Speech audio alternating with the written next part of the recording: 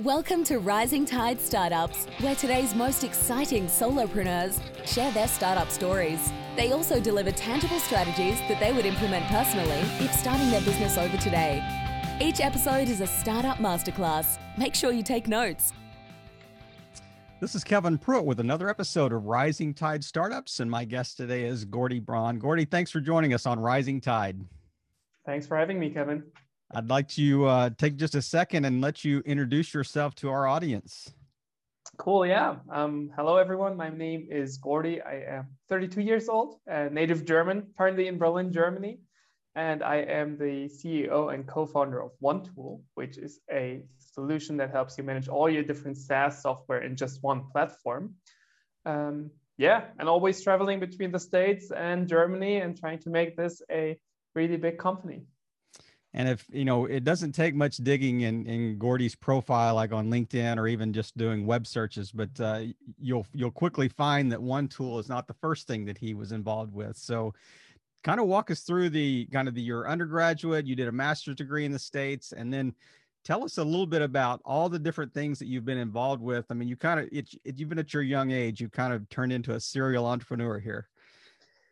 Yeah, it's crazy because a lot of people, they pitch themselves as serial entrepreneurs, but I've done a few things, but I never saw myself. It's just naturally coming to me. But I think when I was 16 or 17, I realized when I was in school that I was pretty bored. German schooling is very strict and you've got to do a lot of homework and classwork. And I never really wanted to do that. I found it always very boring. Didn't want to prepare for exams. But what I really liked in school was doing all these like extraordinary out of school activity stuff. Yeah. And well, apart from all these things that I did there, I realized that I had a really strong passion for movie making and filming stuff.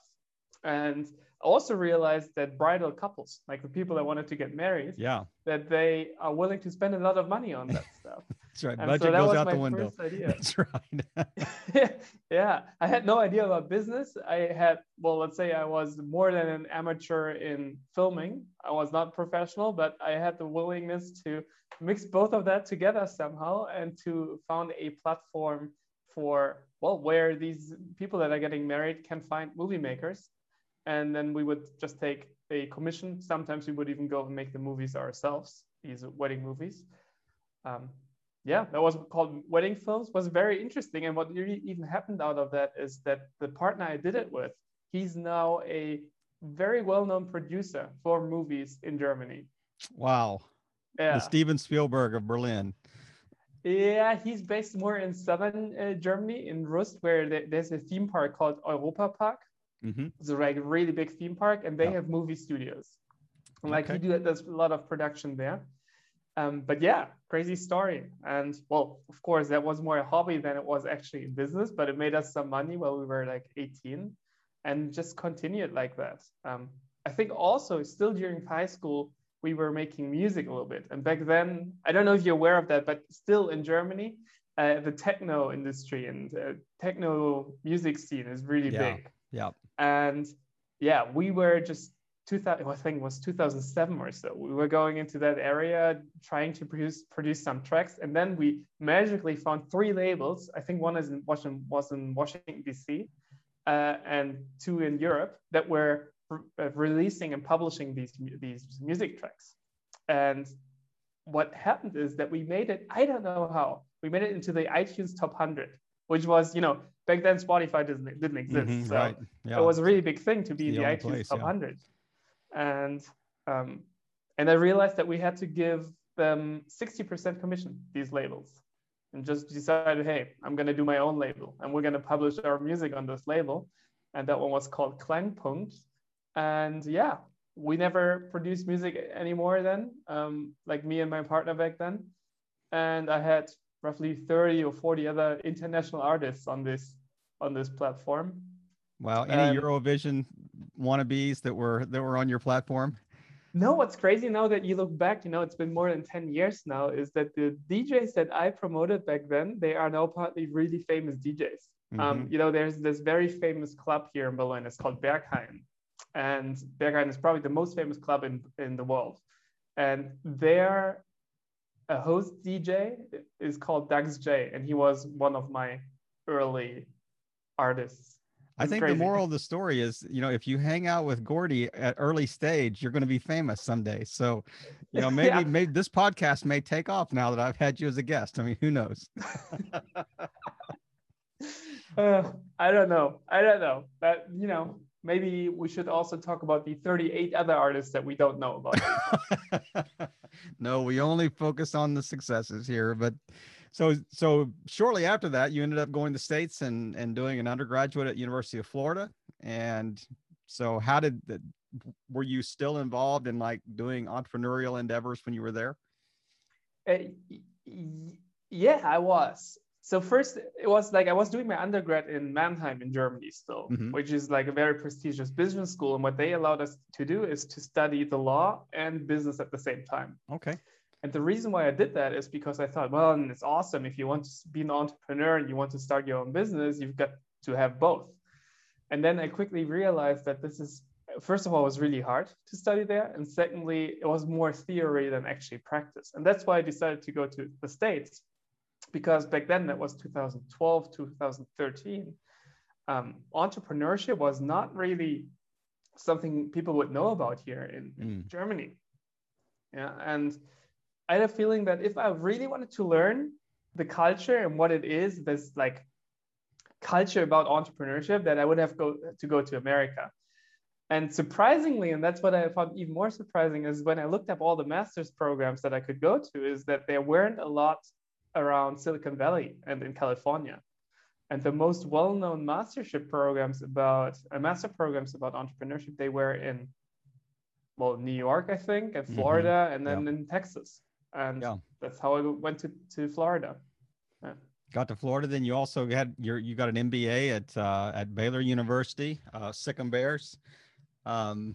Sikkim. That's right. So in Waco, Texas, of all places, but it's interesting. I was watching a video online, and I don't know exactly what the timing is, but at one point in time, you were involved in like a ride sharing service in Germany. That was, kind of a like Uber-esque, type endeavor. So touch on that a little bit, or maybe or you can continue to walking through that timeline a little bit and get to that. Yeah. So your first question before that was, did I continue the entrepreneurial spirit in Florida? Yes. And yes, I studied entrepreneurship, and instead of writing a master's thesis, I could also found a business and then turn in all the papers related to that, as my master's thesis. And with that business, we had very strong hopes. It was called Locana, basically an Amazon for local retail stores, where you would connect the local inventories of all these local stores to one big platform, so that you can compete against a really big online giant. And back then, this Keep Austin weird movement was really big, and everyone wanted to buy local in Austin. And so we decided to move to Austin to try to make it big there. And that's how I actually made it to Waco, Texas, because they offered me this MBA, which is focused on venture capital and entrepreneurship, while at the same time also working on this business. So long story short, that business did not really go super well. I think we were maybe a little bit too early. That would probably be perfect business in Corona times. But I stayed true to the venture capital industry when it came to that. Started working for venture capitalists here in Berlin, and then one of the things that we looked into was, how can you have a more sustainable version of Uber, and could that actually be a thing? And one of these companies called Clever Shuttle, they were one of these, and they talked to me, and we were pretty sure that we both liked each other. So I joined them not as a co-founder, but as one level below that to help them, go through everything from Series A, Series B to exit them in the end. It was really interesting to also see it not from a co-founder perspective. Yeah. So where is that business now? It got bought by the biggest railway company in the world, Deutsche Bahn. And I think what Deutsche Bahn, I'm not involved anymore since more than like 2.5 years now, I think. But I think the initial vision that they had when they bought it is to enable people to get from their house to the train station by Clever Shuttle, where the train then picks them up, brings them to the next city, and there the next Clever Shuttle waits again and brings them to their destination. So really solving the last mile transport problem. Right.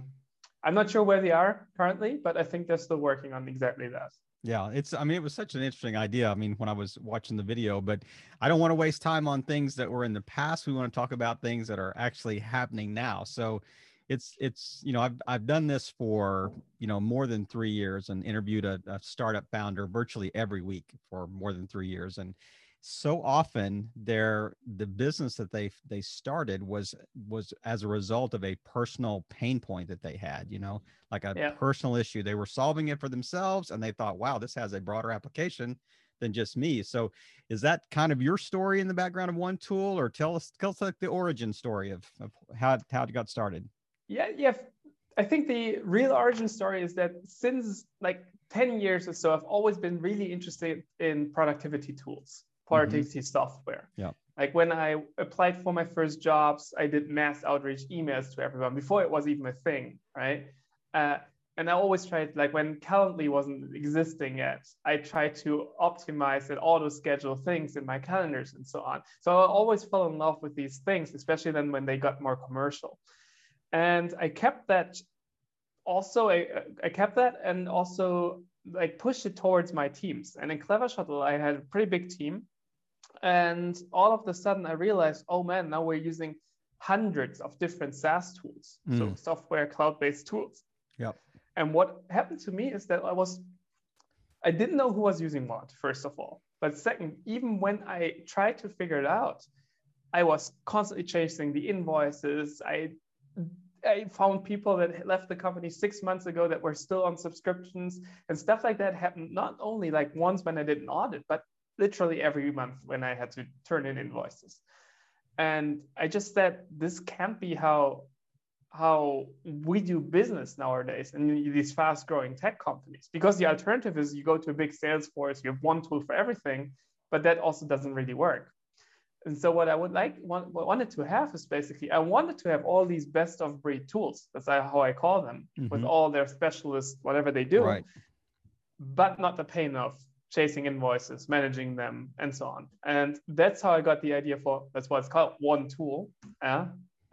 The idea to have one tool that manages all these tools in one place. And that's, we initially started a little bit different, but that's the thing that One Tool does today. It lets you manage all these tools in one place.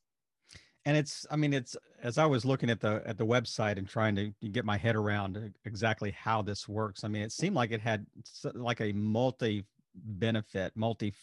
that said, you know, you can manage how you're paying invoices, you can manage even the utilization of the tool itself, like almost measure, you know, is this tool still effective? Is it still doing its purpose? Is it earning its way, I guess, you know, is it the cost benefit analysis of using the tool? So how do you, let's kind of pull the curtain back a little bit, and how does it integrate? I mean, do you have to log into all these tools and then like through some sort of API or something there, it just connects all these tools together into one dashboard, or how does it work? Yeah, exactly like what you just said. It's in very easy terms, you see a kind of like an app store for all the different tools that you can connect to, and you click on a connect button, and then it will forward you to the integration that we have with this tool. And normally this integration would ask you for either an API key or your username and your password, right, and to accept that we have access to certain rights here. And then literally a setup per tool takes you anywhere 20 to 30 seconds or so, then it's connected. And once you connect multiple tools that you use in a company, it will all auto match them to the same accounts. So all of a sudden you get this overview of Kevin is using 5 tools and he's spending so much every month. And in addition to that, because we have these deep integrations, it will also allow you to on and offboard users with one click. And I think that's where it becomes really interesting, because one thing is having the analysis about this, but if you can't take action, then it's only worth so much. But with us, you can say, hey, I see that Kevin is using 3 tools he's not supposed to use. One click and you are offboarded of these tools, rather than having to go into all these different software individually to find the user management section where I could delete you. Now, does it manage licenses as well? Like if you have a per user license or something like that for these tools, like say Salesforce or something like that. I mean, are you managing that? Is it that granular? Yeah, it depends on the connection, but for the big tools, it also does manage licenses. Mm-hmm. Let's say, for example, Slack, we could go in and say, I want Kevin to be part of the marketing channel. So please give him a user level role in the marketing channel. Yeah. Man, that's an amazing interface. So I mean, is this all, I guess, centralized into one dashboard? So if I have one tool, am I logging into virtually a dashboard and looking at users and looking at the tools and utilization metrics and things like that? Or is it? And the best thing about it is, of course, if you are the administrator of all these tools, then Mm-hmm. you see your master dashboard where you see Right. utilization data, how many people log in, where tools are over or underutilized. You have defined groups and departments where you can say, I want the marketing department to only use these tools versus the tech department to use these tools. You see the invoices, all the consolidated billing data, and so on and so forth. And that's not developed yet, but as in the future, of course, we want also every employee to have their dashboard. Mm-hmm. And what that means then is that they have their dashboard where they, for once, they see all their tools, and then they click on them and they are automatically logged in. It's called single sign-on. Mm-hmm. And on the second side, they also see all the tools that are available within this organization. And then rather than them just chasing or looking for tools somewhere in the internet, they can see exactly what's in store, because it's like an app store just for this company environment. And when they request a tool, it will pop up at your place, Kevin, again, if you are the admin, mm-hmm. and you can approve that access. Wow. So, I mean, you can be really finite about who has what tools and how they would utilize these tools. I mean, that's amazing. Is this dashboard like customizable? I mean, can I add certain widgets and take certain widgets away, like things I just want to see, or is it a pretty standard dashboard that just shows all tools that, especially if I'm the admin, that shows all tools that are incorporated into one tool? It is customizable while it is still very easy to use. I think that's the fair answer to it. Mm-hmm. If you look into other competitors of ours, you will find that sometimes it takes months to set things up. Yeah, because it's just so complicated. And they say it's because it's so highly customizable, but it's really not. It's just not proper UI.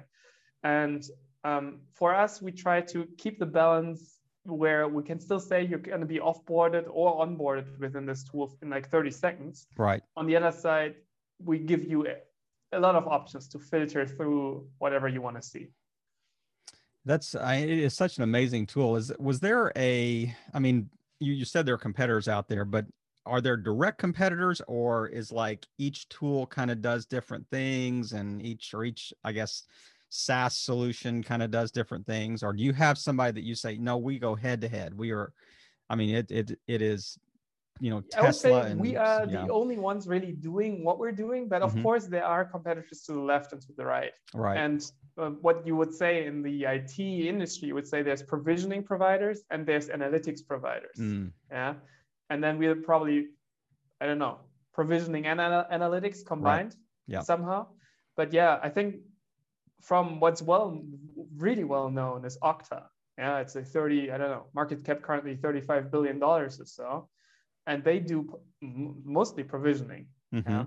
And we're just trying to be a better Okta for mid-market, not so much enterprise, because it's so easy to set up. Yeah. You don't need a full IT team to just set it up. But yeah, on the other side, there are a lot of analytics solutions, but if you don't have really deep integrations to tools, when you only connect to accounting systems, then your accuracy of data only goes so much, mm-hmm. in their case, to just the top line costs, mm-hmm. whereas we can tell you on a user level basis what you're spending without having to set up anything.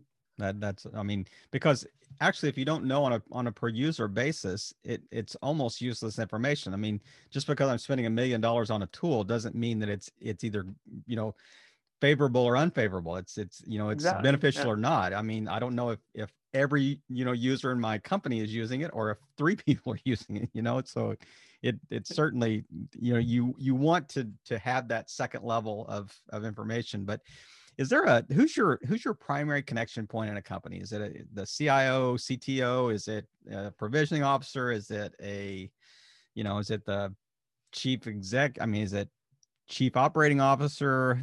Who is your primary point of entry? Yeah, the funny thing is, I cannot really tell you. Like in the beginning, we thought it's got to be the CIO, and then we thought it's got to be the system administrator. And now it really depends. Like when we talk to companies 50 to 100 employees, most of the times is the CEO or the CIO or the COO, one of these three. Right.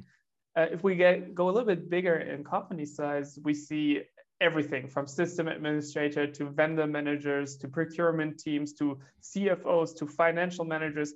It's just very, very broad. It seems like there's a really big need in the market to solve the SaaS chaos. But with that, if you talk to so many different customer groups or segments, they also have kind of different requirements around your product. So we're trying to balance that. Yeah.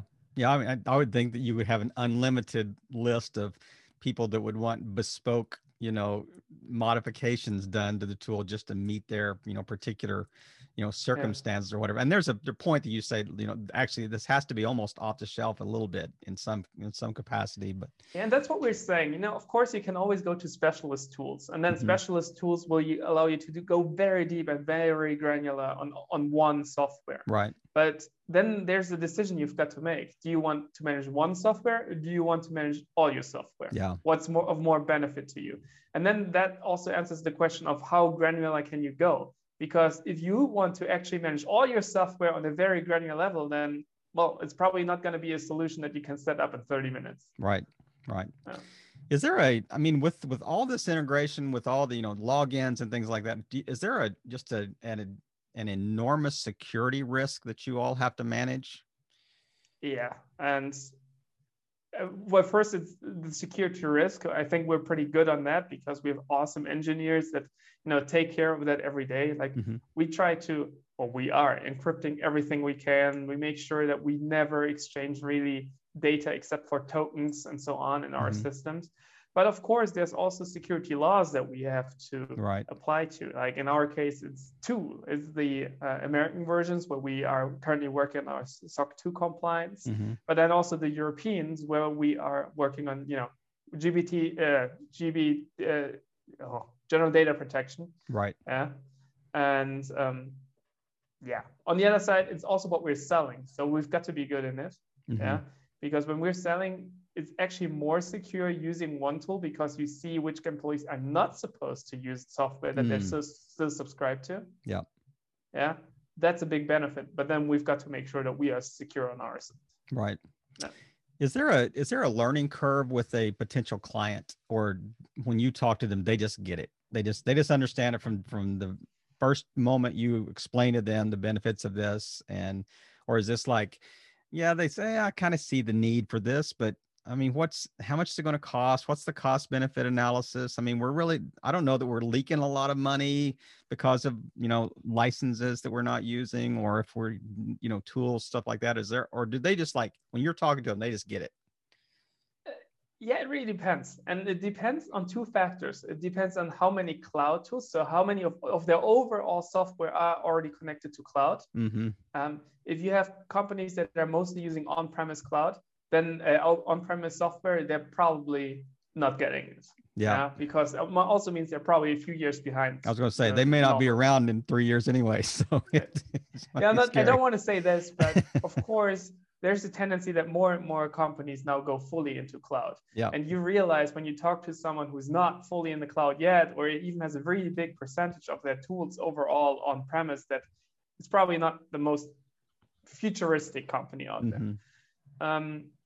That's where we see that they don't get it. And on the other side, we see that it's very easy for a customer to instantly understand and to set it up. And then sometimes, they want to go even more granular on specific things and so on. And then these are specific feature requests. Of course, we're a very young company with very limited resources right now, working super hard on actually making all these requests, putting them into a product, and still keeping the simplicity that we want to have. Yeah, I mean, it's interesting. I mean, it is still seemingly early stage, but, you do have some pretty strong backing. I mean, I saw on your website that, Y Combinator is, kind of taking a bite of this apple, and I guess maybe the equivalent in Germany is also involved in kind of supporting this. So where do you see, I mean, what's been the growth since well, first of all, when did this start? When did you start One Tool, and what's been the growth since you started it? Well, first of all, we started end of 2019, and then we got accepted to Y Combinator the beginning of 2020. Mm-hmm. And then everyone told us, and I think that's also part of the reason why we got accepted to Y Combinator, is like, what you're trying to do, it's impossible. You will never be able to handle so many different integrations on such an easy scale that it's easy for people, and still make it very scalable.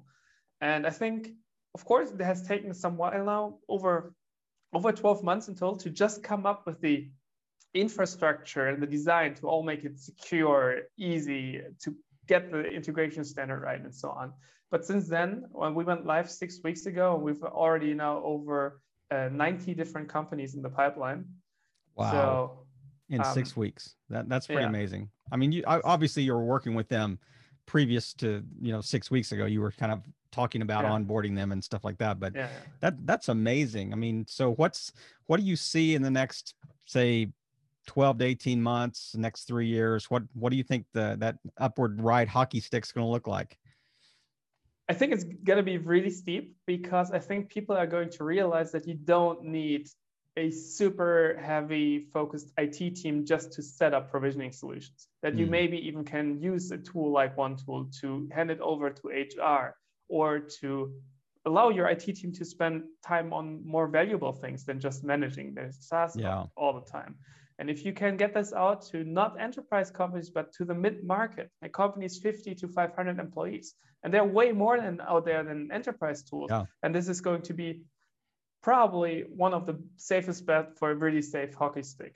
For us, of course, core priority is that we keep the product stable, secure, and that we actually get more and more integrations with tools over time.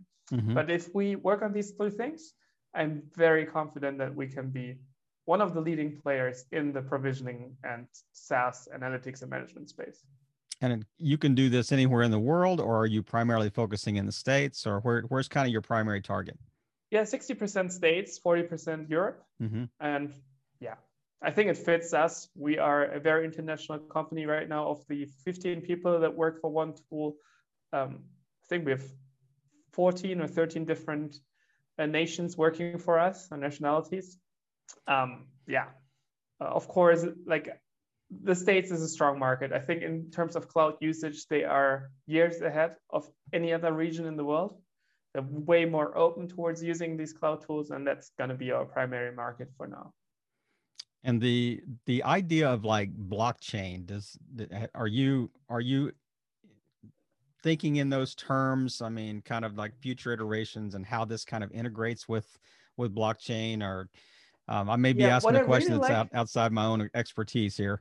Yeah, what I really like about blockchain is, in our case, is that it really allows you to securely authenticate. Mm-hmm. Yeah, in terms of logging in somewhere. Right. And I know there's a lot of solutions that allow you to do single sign-on right now, but they do it over their server capacity. Yeah. So what I see is, and I've always struggled to see a use case really in blockchain. Maybe I'm not getting it. Maybe I'm not smart enough for blockchain. But this is the first really big use case I see, when you can say, hey, we're an identity provider. Right now, it's maybe only for enterprise or businesses. But if we developed it the right way, we could potentially be your single sign-on and your single login for everything. Yeah, for signing up for Uber, for signing up to Google, I don't know. Like a similar button to like the Google sign-in button, but for everyone, and securely hosted by blockchain. We're not there yet. That's all the future, but maybe it's something that we will consider very soon. I mean, with technological advances, just quantum, speed, how the like memory, doubles every 18 months or something like. I mean, just crazy, like how quickly technology changes. But I mean, I could certainly see that, you know, you wake up 12 months from now and you're thinking, you know, we've actually had a pretty severe pivot, and we still do our kind of core business for sure, but we've had this new use case that we didn't even consider 12 months ago that is a huge, you know, add-on, or it's maybe even a different branch of, you know, what one tool can do. And you know, a lot of times those pivots overtake the initial idea, you know, Yeah. as something that it just really can grow. But if you're thinking, who is my ideal customer, describe kind of your ideal avatar, size of company, you know, maybe industry they're in, whatever, you know, for one tool. Yeah, the ideal customer is a very fast growing company onboarding at least 10 employees every month, because onboarding is one of our key automations. Mostly young companies, younger than 10 years old, and anywhere 120 to 150 employees at the stage when we start talking. This ideal customer uses all of their software in the cloud. Yeah, so it's very connected. G Suite, Office 365, Slack, Asana, you name it, with all these tools, and has to figure out what they're using, not only for auditing purposes, for example, because they're going through a SOC 2 compliance audit or something like that, but also in terms of just on and offboarding, making their overall stack more secure. Yeah, you have obviously answered that question before. So you had that answer down pat. Exactly. Somebody has asked you that question before. You guys have sat in a room somewhere and determined my that. biggest jobs when I'm leading the sales team, which I also do. Yeah. That we've got to be really clear on who our core customer is, who we want to have. Also, when we pre-qualify others. Yeah. Well, that's a perfect segue into my very next question. So you and I are jumping on a lift. We're going to go up 10 floors. You've got about 45 seconds. Give me your best elevator pitch for onetool.co. I'm a CTO, I'm a CIO, and I'm standing there and you think you need my tool. Yeah. Imagine you are getting 10 new employees next month. How are you going to go into license generation for all these 10 new employees? I bet your current way to do it is you go into Slack manually, and Office 365 manually, G Suite manually, and so on and so forth. So you end up spending 2-4 days or so for your employee to onboard them. The alternative is you just use one tool. You connect all your tools once, yeah, for 30 minutes, and then you can onboard all your employees with just one single click. And so my payment information is in there already. So when I onboard them, it just automatically invoices me, and you see everything. You're fully connected. Yeah. Is it just the tool, or do you actually, you know, walk me through like how to use the tool and like, I mean, are you showing me, okay, this is how you would onboard all your cloud platforms that you've got, you know, that type of thing? Yeah, the good thing is, yes, we show you, of course. You know, we have account managers here that show you through the whole process and that explain it to you. But the good thing is the UI is so easy to understand that after the first 30-minute onboarding that we have, it's very self-explanatory. Well, the elevator door just dinged and it opened and I stepped out into my office, but I turned around and I grabbed your card because you really captured me in that 45 seconds, and I'm sold. You're going to save me time. And what's like the pricing structure? How do you price this? Is it a per user basis? Is it a per platform basis? Is it based on the size of the company? Yeah, it's based on the size of the company and the tools that they want to integrate with, the number of tools. So normally the starting point is anywhere $200 to $300 a month, and then it goes up all the way to, I don't know, $80,000-$90,000 a year. That'd be a pretty good sized company with a lot of different platforms. That's more than on the like upper mid-market company level. Right. So, but normally I would say the average company right now, we're also still doing pilots with some of the companies that we're signing up. And then right now you still get pretty awesome deals for pretty low rate compared to anything else that you can see in the market. Kind of early bird pricing. If you want to sign on now, you get a discount, you get a deal. Yeah, so exactly. So I mean, you've had such a short track record, but I mean, what has been kind of the, you know, your NPR, your net promoter, or NPS, your net promoter score in a very short period of time? Are you getting good feedback from your clients that are saying, wow, you kind of saved my life here? Yeah, well, the number one feedback that we're getting is, normally 1 week after onboarding, we always have the first feedback call. Yeah, not only to make sure the customers are happy, but also to know what actually is missing in the product to develop better.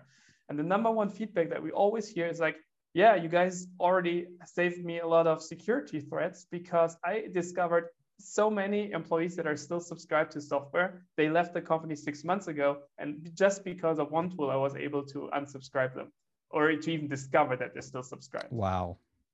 Yeah. That to me, if you didn't deliver anything else, if you could give peace of mind, for companies about, kind of patching up the holes on the back end, that's amazing. But it's, such an interesting idea, an interesting tool. And I love the fact that we've gotten to talk at such an early stage, and it's going to be fun to have you circle back in about 12 to 18 months. And we're going to hear about that big pivot that you, and the potential or buyout. Maybe that big skyrocket hockey stick. There you go. That big hockey stick. I hope that this happens, that we meet again in 18 months and I can tell you about how we made it to like a super cross-finance hyper-growth startup because we're actually solving the SaaS chaos. Yeah, well, I think that you certainly got a good start, and you've seen that. If you onboarded 90 clients already, that's amazing in such a short period of time. But Gordy, is there anything that I haven't asked you about that you'd kind of like to just wrap up with and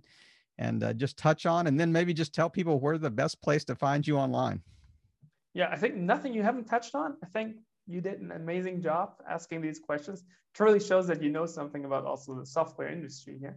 I just know a little bit about everything. I don't know a lot about anything. Yeah, everyone who's interested, you can find OneTool on onetool.co, and you can always reach me under Gordy at onetool.co if you want to become a customer, or even give us feedback or have any questions, of course. Well, Gordy, I really appreciate you taking the time today, and I want to applaud you. He's very responsive online to folks, so I really appreciated that about him as well. When I reached out to him, he was very quick to respond, and it's going to be really fun to watch the growth of OneTool and just to see what is in store in the next 12 to 18 months, for you and your company and the growth.